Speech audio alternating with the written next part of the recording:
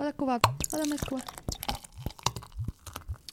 Iiris, milloin sä oot viimeksi käynyt Helsingin ulkopuolella? Tää on ihan tosi outoa, koska mähän en oikeasti tunnetusti koskaan lähde täältä minnekään. Mut viime aikoina, jostain kumman syystä, mä vielä olin niinku ajatellut silleen joskus tuossa syksyllä, että mä lähden toukokuussa Pariisiin. Niin mitä mä tein? En lähtenyt Pariisiin. Mä olin monta päivää huitelemassa tuolla maakunnissa. Missä sä olit? Siis mä olin Tampereella ja Jyväskylässä. Ja Järvenpäässä. Kyllä, olin. Apua.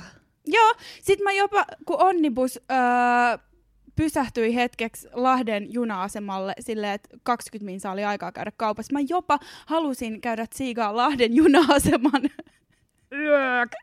Ja se oli muuten ihan hirveä, että mä ajattelin, että mä saan sieltä jotain vegaanista syötävää. No et siis saa. No ei mitään. No ei edes R:llä ollut mitään niitä niinku normijuttuja, mitä yleensä niinku pitäisi mun mielestä olla. Eli nakkimuki, koura ja Onnibussi. Nakkimuki, koura ja Onnibussi. Eikö mikä siellä Lahdessa on? Onko se nakkimuki? Lihamuki. Lihamuki. Siellä oli lihamukin MM-kisatkin tossa niinku taannoin. Joo, en saanut mitään safkaa sieltä, mutta näin Lahden kauniin juna-aseman, rautatieaseman. Mitä sä siellä Tampereella teit? Mä olin siellä bilettää. Hyi, siis joo. Siis sä olit niinku, siis eikö sä ollut niinku tyyli viikonlopun aikana näissä kaikissa paikoissa? Joo. Et siis mitä mä kuulin, että sä et ole tosiaan niinku poistunut ihan hirveän pitkään aikaa Helsingistä, ja sit sä oot yhden viikonlopun aikana tuolla niinku ympäri ämpäri.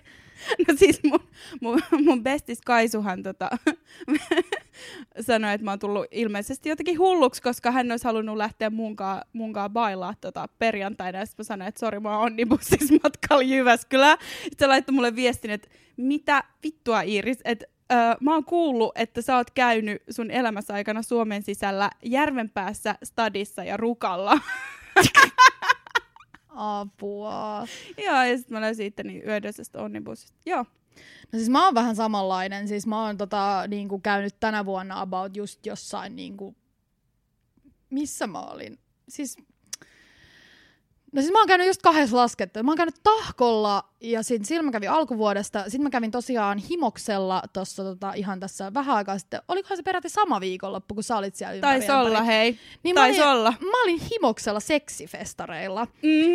Sehän oli sitten erittäin kiinnostavaa, että laskettelukeskuksessa seksifestarit, no nehän oli siis enemmän tämmöiset niinku messut, että dildoja ja lavalla panemista. Eikö laskettelukeskuksissa ole aina seksifestarit? Jep, ja siis se oli vielä siellä Himoksella ja siis niinku, mä en kyllä nähnyt lunta siellä ollenkaan, että kai ne laskettelurinteet siellä jossain oli, mutta en mä oikein nähnyt niitä, että mä olin siellä bailaamassa ja sit mä olin semmosessa mökissä ja että mökkibileet oli kyllä vahvat siinä vaiheessa, että siellä tosiaan oli tämmönen niin kuin, se Himos Areena oli niin kuin tämmönen seksimessualue ja sit siellä oli erikseen tämmösen niin kuin erään paikkakunnan tämmönen kinky-yhdistyksen sitten tämmönen niinku kinkyklubi. Ja se oli niinku tämmönen klubitalo ja siellä sitten niinku sinne vaadittiin pukukoodia ja näin poispäin niinku yleensä näissä mestoissa on. No sittenhän sinne tuli näihin pääsi samalla rannekkeella näihin molempiin paikkoihin. Niin sittenhän siinä kävi niin, että nämä niinku seksimessuasiakkaat, tämmöiset niinku 20-päiset cis-heteromiehet niinku tulee sinne niinku kinkypuolelle. Ja sitten niitä on silleen 10, ja sitten ne niinku, kun pitää olla pukukoodi tai joku niinku asu, tämmönen niinku, joku aiheeseen liittyvä tai sitten niinku alasti. No nehän sitten kaikki ne äijät tietenkin heittäytyy alasti. Ja sitten kun niitä on 10 silleen semmoista niinku oikeasti siis niin stereotyyppisen näköistä valkoista niinku heteroäijää, jotka niinku silleen juoksee siellä niinku klubitalossa silleen niinku kikkelit heiluen silleen vittu jee, me ollaan seksifestareilla. Niin. Ja sitten se yksikin kohta oli tosiaan se, että ne jonotti hakemaan sähköshokkeja peniksiinsä. Oikeesti? Joo. Tää on Suomi 100. Tää on Suomi 100 meininkiä niinku puhtaimillaan. Joo, siis mähän olen erittäin kokenut tämmönen seksibilekävijä. Niin mähän siis, mun mielestä se oli erittäin perseestä se niiden meininki. Niin mähän sit lähdin tosiaan menee sieltä. Mutta tälleen kerrottuna se tosiaan kyllä siis, ja jälkeenpäin onkin aika huvittavaa, mutta siis se, että niinku, kun se oli nimenomaan se kinkyklubipuoli tavallaan tarkoitettu just tämmöisille alan harrastajille ja tämmöisille, jotka niinku haluaa niinku seksibilettä viettää tämmöisten niinku viisaiden ihmisten kanssa, mutta sitten nämä apinat tuli sinne niinku riehuun, mutta oli ne kyllä aika niinku ärsyttäviä ja tämmöisiä, että jollakin niistä oli vissiin tämmöinen niinku, ne ketkä sitten oli vähän panostanut, niitä oli siis ihan hirveästi, niin sitten ne ketkä oli vähän panostanut, niin sitten niillä oli tämmöiset perinteiset niinku norsustringit kanssa löytyi yhdeltä. Oikeesti? Joo, ja sitten ne niinku siellä kikattaa ja juoksentelee ja on silleen, ihan kun ne olisi jossain huvipuistossa silleen. Sitten kun toiset on siinä niinku full latex gimpa-asuissa ja niinku silleen piiskat kädessä ja niinku tullut sinne silleen niinku tyyliin niinku piiskaamaan ja tällaista näin, niin silleen. Niin. Joo, se kontrasti oli aika suuri. Seksifestarit Himoksen tyyliin. Joo, never again. Siis joo, ei. Okei, eli se poikkesi se meininki aika paljon siitä, mitä niinku seksifestareista oikeasti niinku voisi olettaa. Tai mitä no siinä oli niinku nämä kaksi puolta. Mä en itse asiassa käynyt siellä messupuolella kertaakaan, mutta et se oli tämmöistä, niinku, mitä Helsingissäkin on tämmöiset sexhibition ja nämä, niin kuulemma oli ihan tämmöistä samanlaista. Siellä on se lava, missä on niinku strippareita ja on sitten se tietty ohjelmaosuus, jossa niinku pannaan ja niinku, että sinne voi mennä niinku panemaan ja näin poispäin. Mutta mä kuulin, että sinne seksimessualueelle ei saanut tulla niinku nännit paljaana. Mä en ihan varma pitikö tää paikkaansa, mutta mä teippasin mun nännit sen takia, koska silleen. Oikeesti?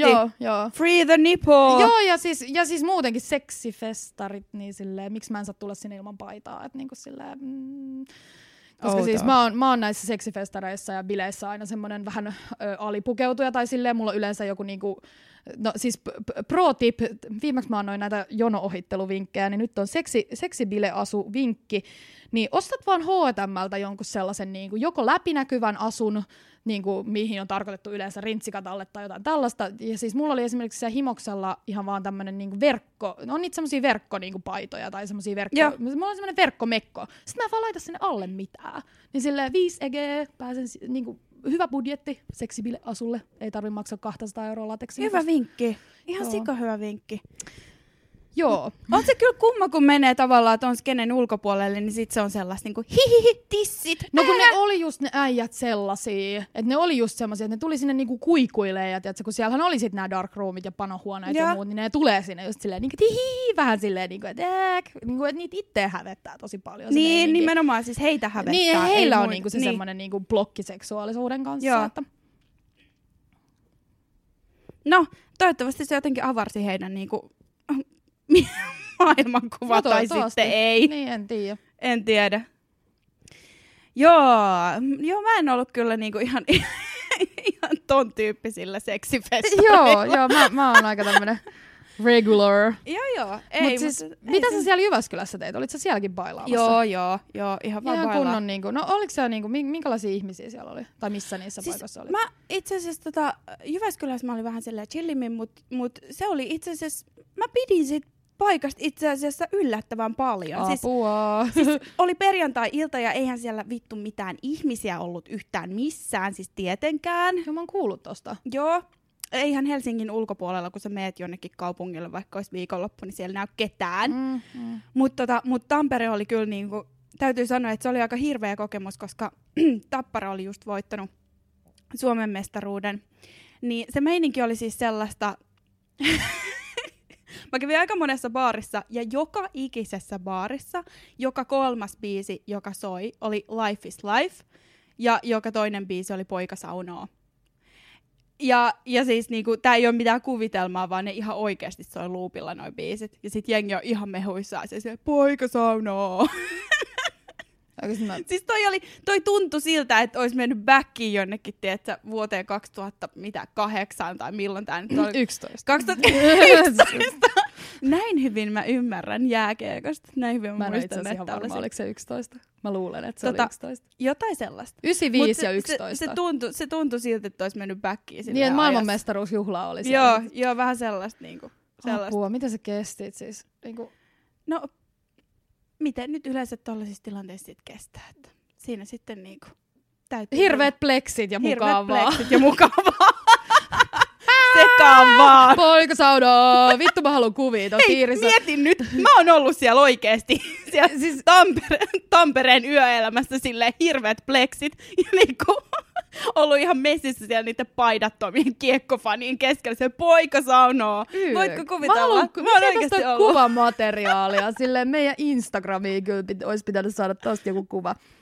Joo, se on kyllä harmi, että silloin kun kato menoa kaikista kovinta ajoa, niin harvoin tulee sitten otettua sitä kameraa esiin. Joo, ehkä sä oot jossain aamulehdessä tai mikä lehti siellä on silleen Sale etusivulla ollut, sä et vaan tiedä sitä. Mä vaan tiedä. Niin, mulla on siis käynyt joskus tolleen, että mä oon siis ollut jossain tyyliin jollain maakuntafestareilla, tiedätkö, joku toimittaja on tullut haastattelemaan mua, ja no sen mä tiesin tietenkin, että se tulee siihen lehteen, mutta en mä ikinä nähnyt kyseistä lehteä, että niinku silleen, tietenkään, koska se oli jossain ihan perseessä, että niinku silleen, toimittaja on tullut kyselemään multa jotain festaritunnelmia, ja sitten niinku, sit se on ollut jossain paikallisessa aamulehdessä, että hyvä.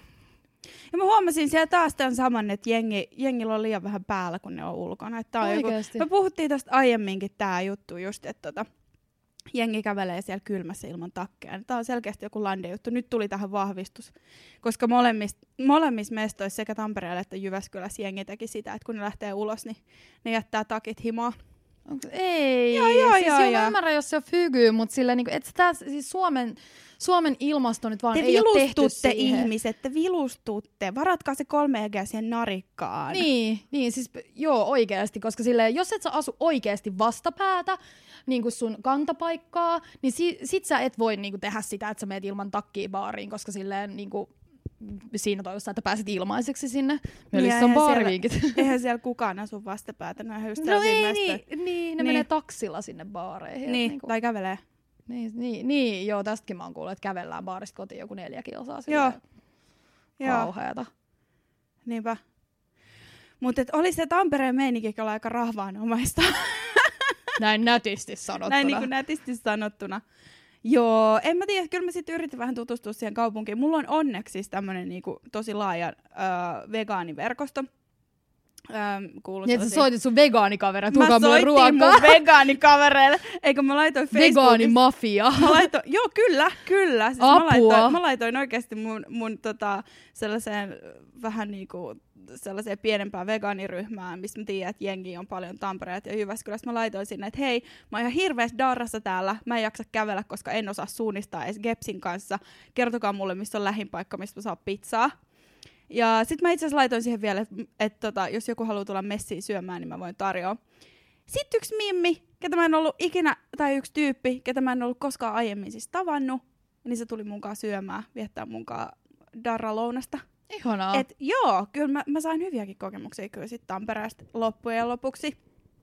Ja onhan siellä niinku silleen, onhan siellä ilmeisesti kaikkea. Kyllähän siellä oli kaikkia niinku, mä kävin vegekaupassa siellä ja siellä oli niinku vaikka mitä, mut jotenkin mä en vaan niinku fiilannut sen kaupungin niinku sitä tapparaväkeä.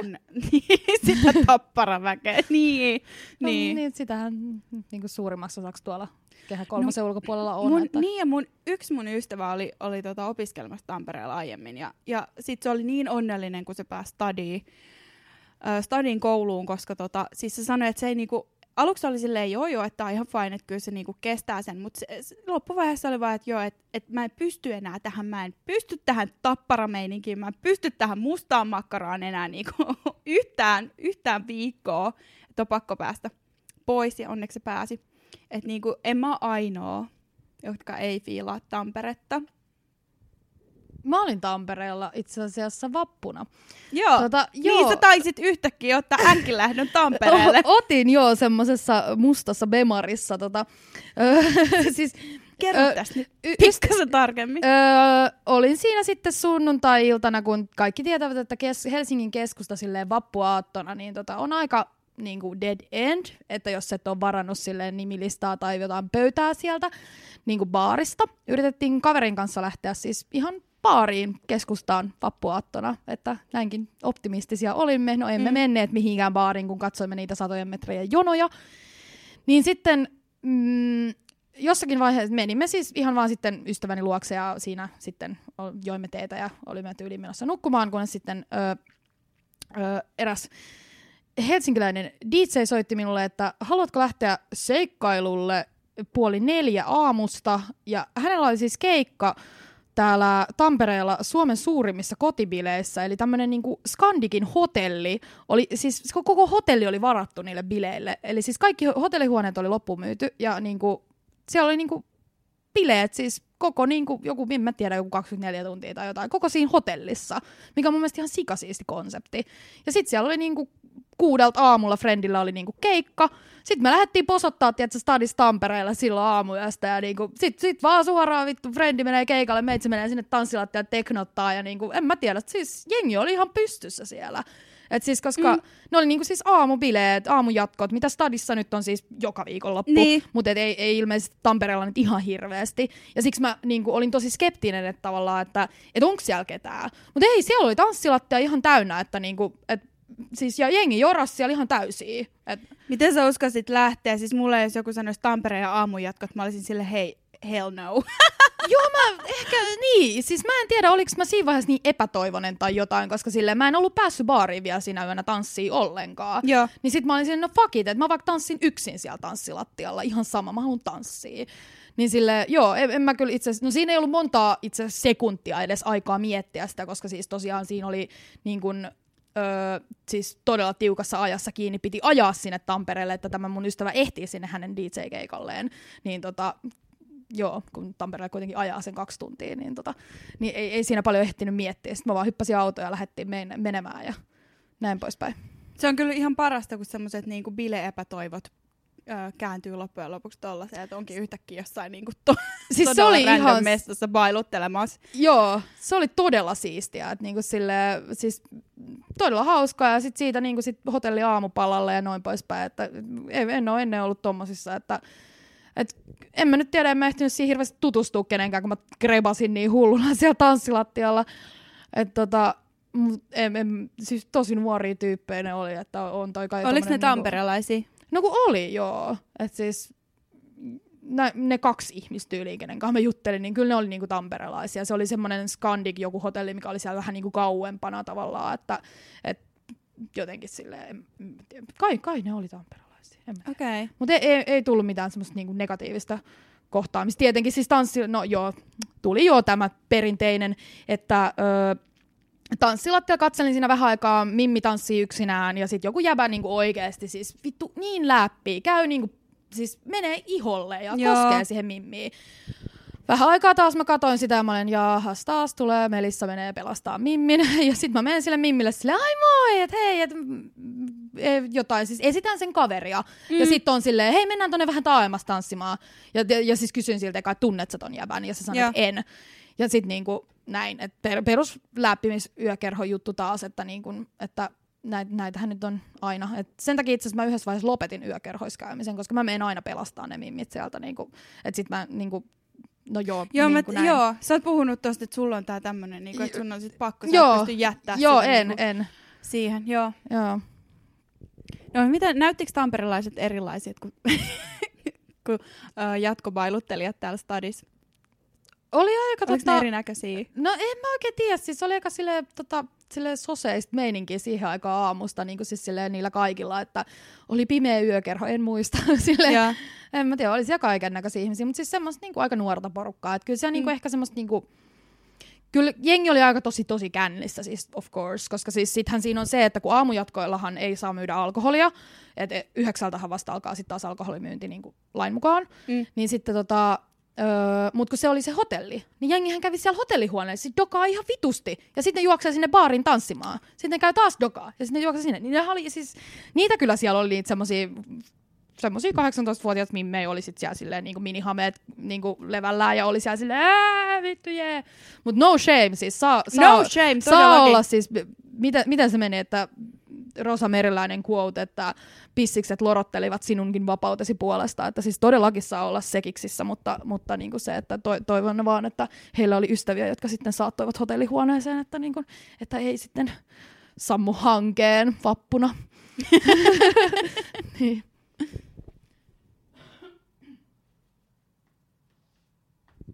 Mutta kyllä mä oon sitä mieltä, että matkailu avartaa. Kotimaan matkailu. No joo. Kyllähän se aina on hyvä käydä välillä katsoa, minkä takia Stadissa on parasta asua Suomessa. Siis, mä saan oikeasti aina, vaikka mulla oli silloin niinku vappunakin niinku ihan sairaan kivaa ja oli niinku ihan superjees siellä niinku Tampereen aamujatkoilla bilettää, niin kyllä silti siis mulle tulee oikeasti heti kun päästään, niinku, jos tullaan silleen niinku, mistähän kautta tullaan, mutta silleen tullaan niinku Mäkelän katuun. Sitten kun tullaan niinku Mäkelän kadulle about, niin stadiin päin autolla tai jollain, niin sitten niinku muut valtaa semmoinen fyysinen hyvän olon tunne. Sama juttu. Siis kun mä pääsin sieltä niinku mun reissuilta niin stadiin takas, mä kävelin suoraan, mä asun Vaasankadulla, mä kävelin suoraan siihen Vaasankadun soisoihin ja kävelin ja tilasin sen fucking sataman seitanin sieltä ja vedin sen siinä ja mut valtas semmonen niinku semmonen siis ihan jäätävän suuri semmoinen onnellisuuden ja turvallisuuden tunne.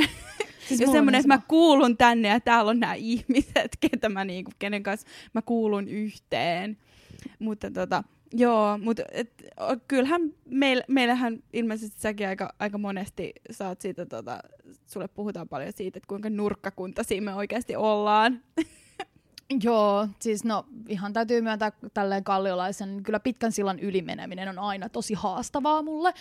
Siis ihan oikeesti, että siis mä tilaan niinku kaikki mun vaatteet, kaikki hiusvärit, kaikki, mä tilaan ne kaikki niinku silleen niinku netistä, että siis että ne tulee tohon niinku lähisivaan tyyliin, koska silleen mä en halua mennä keskustaan. Siis. Sä oot kyllä tossa niin paljon pahempi kuin mä. Mä en pysty menemään keskustaan enää. Joo, koska mä käyn sentään niinku duunissa Fredalla. Mä menen siis metrolla Kamppiin ja kävelen siitä sen parisataa metriä.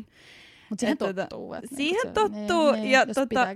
Joo, mutta kyllä onhan se ehkä vähän silleen, että mitä mun duunimatka on se niinku joku 15 minuuttia. Ja sit sekin on jotenkin muka niinku hirveä kynnyskysymys. Ei se oikeasti edes oo. Ja sit kyllä mä rakastan sitä, että saa hengailla myös Punavuoressa, vaikka siellä ei nykyään oikein mitään ookaan.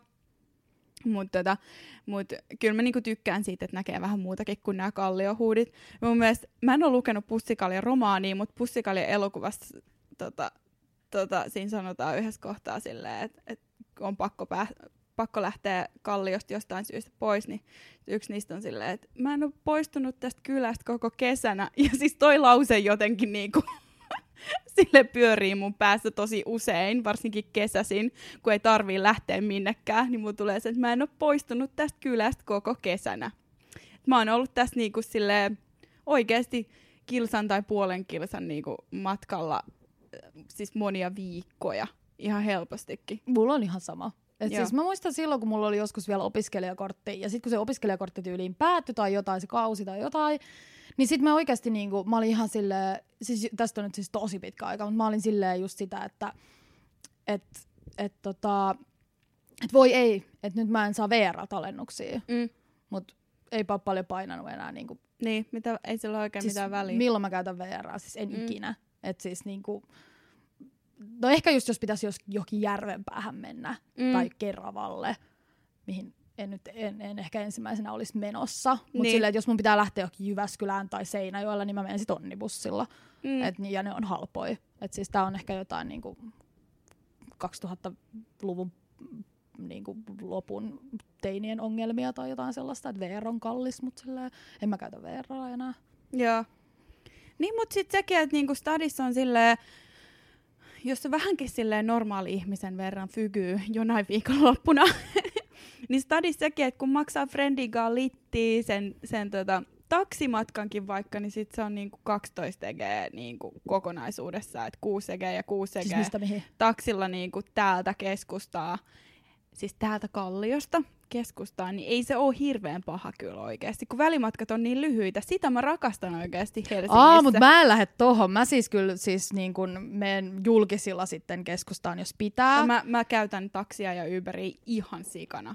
Joo, mä en kyllä niin kun tohon pysty, koska mun mielestä siis niin kun Kalliosta on oikeasti 2-3 kilometriä siis keskustaan. Niin siis silleen, että no siis en mä käynyt siis kovin usein, siis, no ehkä kesäsi just tulee käveltyä tosi paljon himaan baarista, koska siis niinku, se matka on oikeasti tosi lyhyt. Mutta sitten arkena, silloin on pakko kävellä, jos ei siis ota taksia. Et niinku, mä kyllä niinku, no tää on ehkä vähän silleen niinku ristiriitas, koska siis mä otan kyllä niinku yhden pysäkin välillä sporan, mutta sit mä niinku, jos baarista pitäisi valita, että ottaako taksi vai kävelee, niin sit mä kävelen. Mä oon niin laiska, että mä otan välillä taksin, vaikka se Dösa olisi siinä ihan vieressä. Apua. Joo. No mut sit pääsee ovelta ovelle. Ja tää on niin. Sä asut Kurvissa. Mä tiedän. Joo. Siis mä rakastan julkista liikennettä, mutta silti usein tulee otettua se taksi vahingossa jotenkin. Vahingossa jotenkin. Mutta ehkä se on se känni. Se voi olla, tai sitten se, että jos mulla ei ole, niinku, jos mulla ei ole seutua jäljellä, ja sit mun pitäisi... Niin, ja sit, siis sisästä, anteeksi. Sit mun pitäisi niinku maksaa se, mitä se nyt onkaan. Siis se on yli 5 euroa yöllä. Niin, yöllä. Niin sit mä maksan friendin kanssa puokkiin silleen taksiin 6 ja 6 niin sen takia mä käytän aika usein. Joo, ton mä kyllä ymmärrän. Usein taksia. Joo. Mutta mulla on aina sisästä, niin sen takia mä menen julkisilla. Joo.